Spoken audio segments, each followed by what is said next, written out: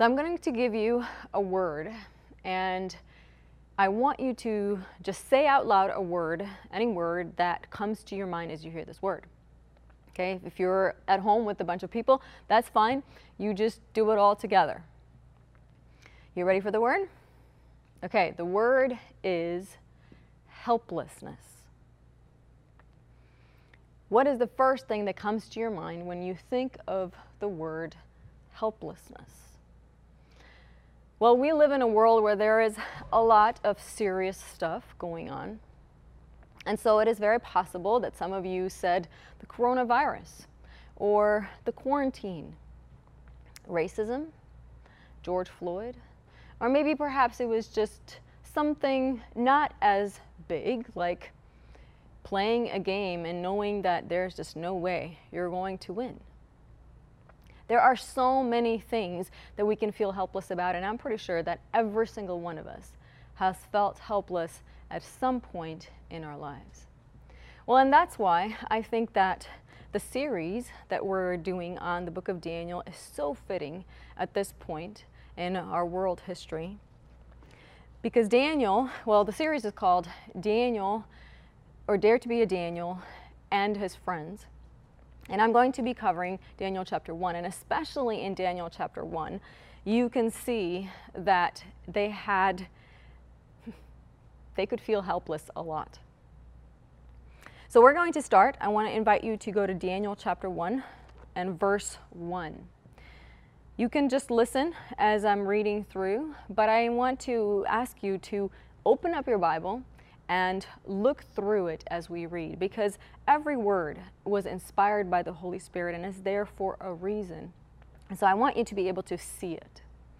So the first line of Daniel chapter 1 says, in the third year of the reign of Jehoiakim, king of Judah. If you were an original Hebrew speaker and you didn't know for some reason what was going on in Israel during this time, you would think, oh, well, this is going to be a good story. Because the name of the king Jehoiakim means the covenant king of God. So this must be a story about some powerful king of Judah. But your hopes are quickly shattered as you realize that that is not what's going on at all, because the next line says, Nebuchadnezzar, king of Babylon, came to Jerusalem and besieged it.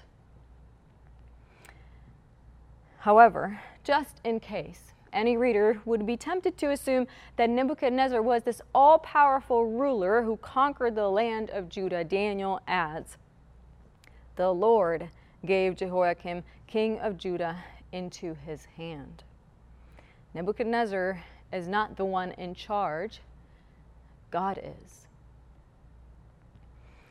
But it's not just Jehoiakim who's placed into the hands of Nebuchadnezzar, but also it says some of the articles from the house of his God, which he carried into, says, the house of his God.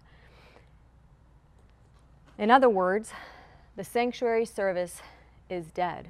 The Israelite people have rejected it. They have rejected God. They turned to idol worship because they wanted to be like the people around them. And so life became about positions and gain and entertainment. So this king brings these articles into the temple of his God. And the national god of the land of Babylon was Marduk, also known as Bel, or the Lord. Originally, this was the god of thunderstorms.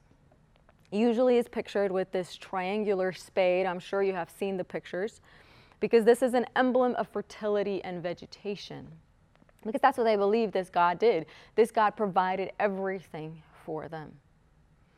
The other thing, though, that I don't want us to miss is that it says that everything was done in the land of Shinar. There's another time that the land of Shinar is mentioned, and that is in the story of the Tower of Babel, which, by the way, the word Babel and Babylon are the exact same word. But Daniel is using the land of Shinar to point us back to what happened at Babel, because at Babel, the people wanted to be like God, to take the place of God. Well, the same thing is happening here, where the kings in Babylon wanted to take the place of God.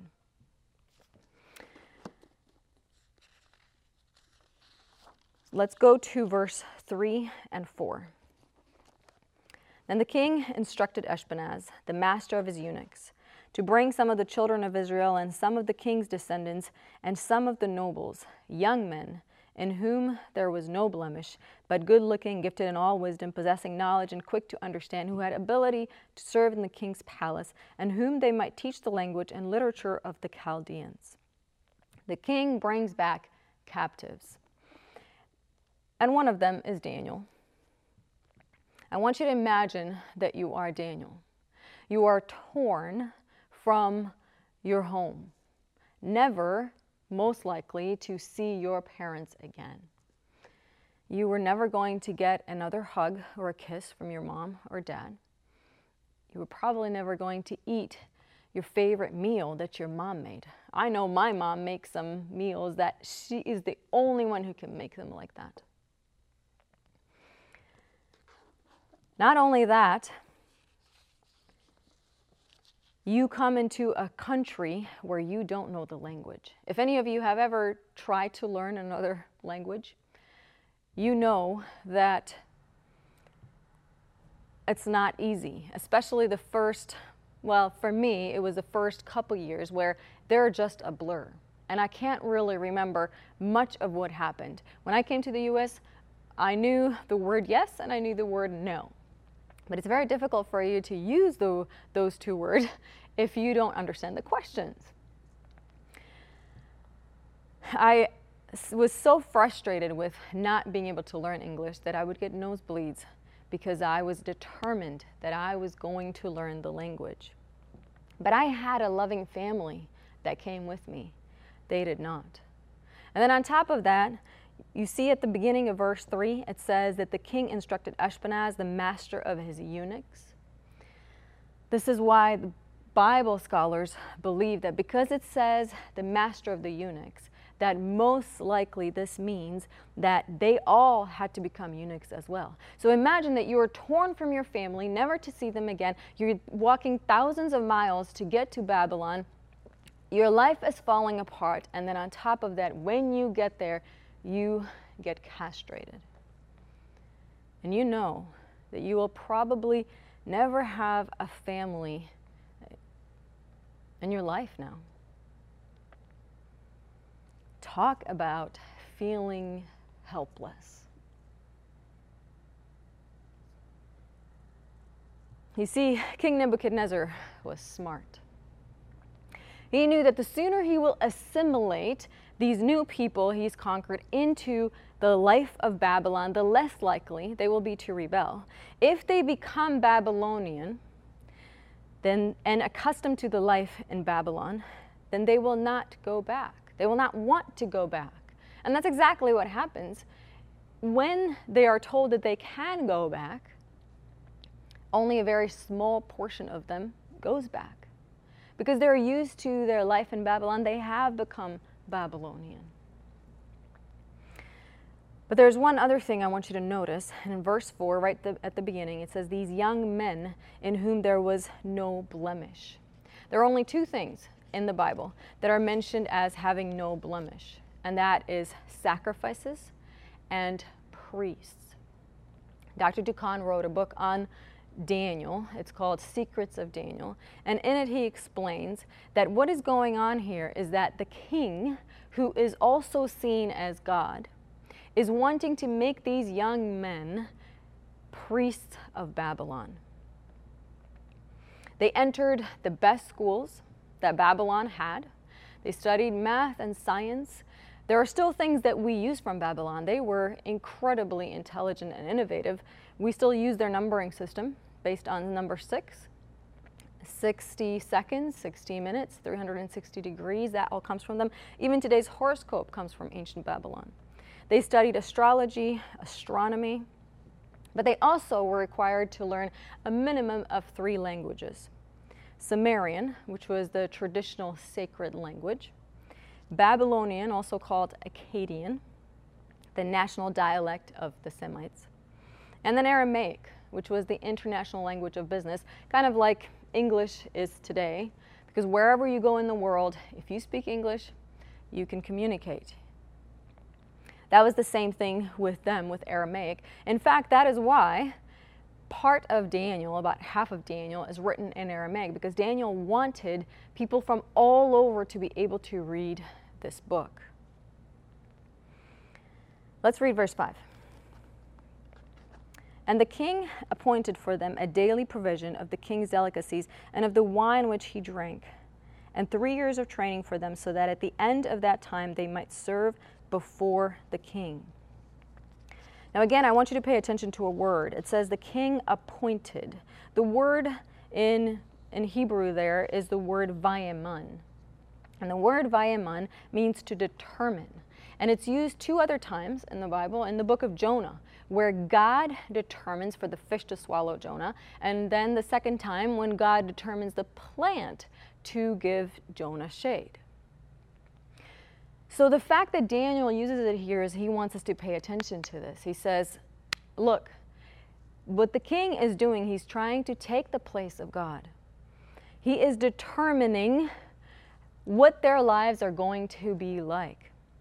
And what I find really amazing in the book Secrets of Daniel from Dr. Dukan, he writes that in fact they were to sit down at the table and eat this meal with the king, but this was not just any meal. This was a ritual meal in the cult of Nebuchadnezzar. So if they were to sit down and eat this meal, they were also saying that, okay, we worship you, king. This was not just for nourishment. This was about making them loyal subjects of the king. They were submitting to the king. But in order to truly make them Babylonian and the Chaldean priests that they wanted them to be, the Babylonians did one more thing. I'm going to read verses 6 and 7. Now from among those, and we finally hear the names of those who are coming, are Daniel, Hananiah, Mishael, and Azariah. And to them the chief of the eunuchs gave names. He gave Daniel the name Belteshazzar. Now Daniel means God is my judge, whereas Belteshazzar means may Bel or Marduk preserve my life. Hananiah, grace of God, becomes Shadrach, order or command of Aku, and Aku is the Sumerian moon god. Mishael, who means who is like God, is changed to Meshach, who is like Aku. Azariah, Yahweh has helped, to Abednego, servant of Nego or Nabu, the god of wisdom. In ancient times, your name was your identity. And theirs was just too Jewish, so it had to be changed. Even today, names mean a lot, and a lot of parents think very carefully about the names they give their children. I know I love the meaning of my name. Andrea means courage, and it has served me well throughout my life to think of my name and the meaning of it, and to step out in courage. Well, for them, it was even more important because it was who they were. And they wanted to change that so that they are these loyal citizens of Babylon instead. But now something happens in the story. The story just kind of hits a pause. It has been ramping up, moving really quickly, just one thing after another, and then just boom, it stops. Because now the resistance begins. And it begins with one word, the word but. And verse 8, the Hebrews act. And it says, but Daniel purposed in his heart that he would not defile himself with the portion of the king's delicacies, nor with the wine which he drank. Therefore he requested of the chief of the eunuchs that he might not defile himself. Daniel and his friends decide not to eat the food at this table for 2 reasons. Number 1, because they were used to a different diet. Everything they ate was kosher, meat without blood. And this was rich food that they were not used to. And so they opted to go with, in verse 12, it says, they asked for them to give them vegetables. The word there is the word for seed because it's anything that comes from a seed. And then water to drink. They chose to go with food that was from the original diet that God gave. But there was another reason for why they did this, and I believe this one is the most important one. Daniel and his friends decided that they will not allow the Babylonians to change their identity. That nobody will change who they are. And who are they? They are servants of the Most High God. They belong to God. They are children of God, and nobody will change that. Peer pressure will not change who they are. Just because everyone around them is doing it does not mean that will determine what is right and what is wrong. Fear will not change it. Castration, pain, a future that now looks totally different will not change the fact that they are serving God. Exile and losing everything will not do it either. Difficulties of life will not shake their faith because they know that their God loves them. And even though things are not perfect, not the way they imagined them to be, helplessness was not going to take over their lives. Because God, they were taught their whole lives that God would never abandon them, and they are going to trust that. Now, what happens at the end in the rest of the stories? In the rest of the story, Daniel goes to the chief of the eunuchs, and he says, "Can you please change our diet?" And the chief says, "No, because I'm afraid of the king." So then he goes to the steward who works for the chief. And he says, "How about you give us a test, just a 10-day test, and then let that determine whether this is a good idea or not." And the steward says, "All right, since it's just 10 days, I can do that." And then it's amazing because in verse 15 it says that at the end of the 10 days, their features appeared better and fatter in flesh than all the young men who ate the portion of the king's delicacies. I believe that this result was not necessarily just the diet they had, because a diet does not make such a huge difference in 10 days, but that this was a gift from God to them because He wanted this to work for them. So He gave them grace in the eyes of the steward. And then when the king eventually tests them, it says he found them 10 times better than all the magicians and the astrologers who were in this realm. And it says that God gave them knowledge and skill in all literature and wisdom. Daniel had understanding in all visions and dreams. God did something amazing where nobody could ignore that these people served the God of heaven. They were different. They had the kind of wisdom that was not found in the realm. And by the way, they are compared to the magicians and the astrologers who were already counseling the king. These were mature wise men. And yet these young guys are found as wiser than them. All because they chose to trust in their God. And God never abandons us. There's a picture that I absolutely love. And I'm sure that you have seen it because it has been replicated probably a million times. And different people have just done the same kind of picture.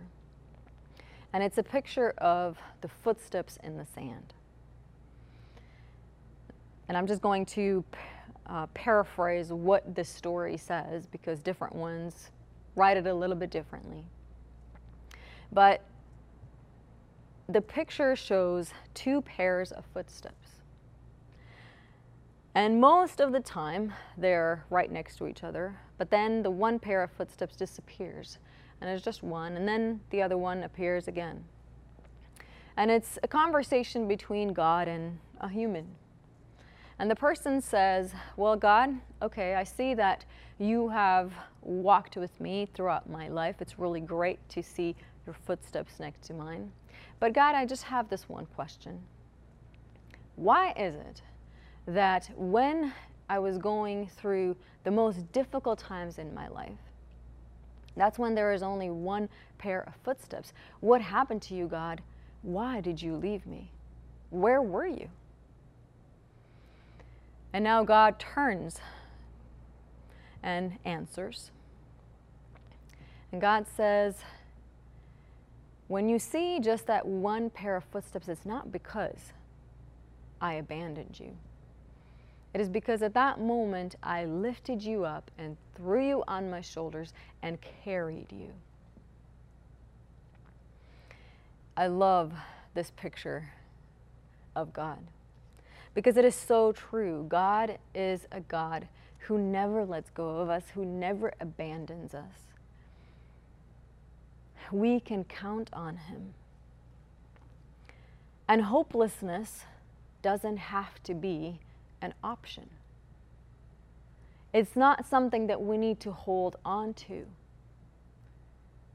In fact, this is the question for each one of us. Who are you? Are you a servant of the Most High God? Do you belong to God? Is your identity being a child of God? Well then, if it is, don't let go of it. And don't let anyone or anything else take it from you. Daniel and his friends are incredible examples of just never letting the world be the ones who make us who we are, but continually and always holding on to God, so that he is the one who directs our path, who guides us and tells us where to go and what to do. Because only with him will we make the kind of difference that they did in Babylon. I know what I want in my life. I don't want anything that's difficult to stand in the way of me choosing God. I don't want anything to change me to be someone else other than a servant of God. And there are things that pressure us to do that. Don't let this world pressure you out of being a servant of God. Let's pray. Lord God, what an incredible story of these four friends who held on to you no matter what was going on in their lives, despite of the helplessness and hopeless feelings they would have felt. They chose to hold on to you and not let anyone change who they were. They were your servants. Help us, Lord, to do the same, to be servants of God, so that wherever we go and whatever we do, that nothing changes that. Fill us with your Holy Spirit, with your fullness, and help us to live for you and to be servants, to be your servants, to understand that we are your children. And that's the most important thing that we need in our lives. That is our identity. Help us to hold on to that, Lord. I pray this in your name. Amen.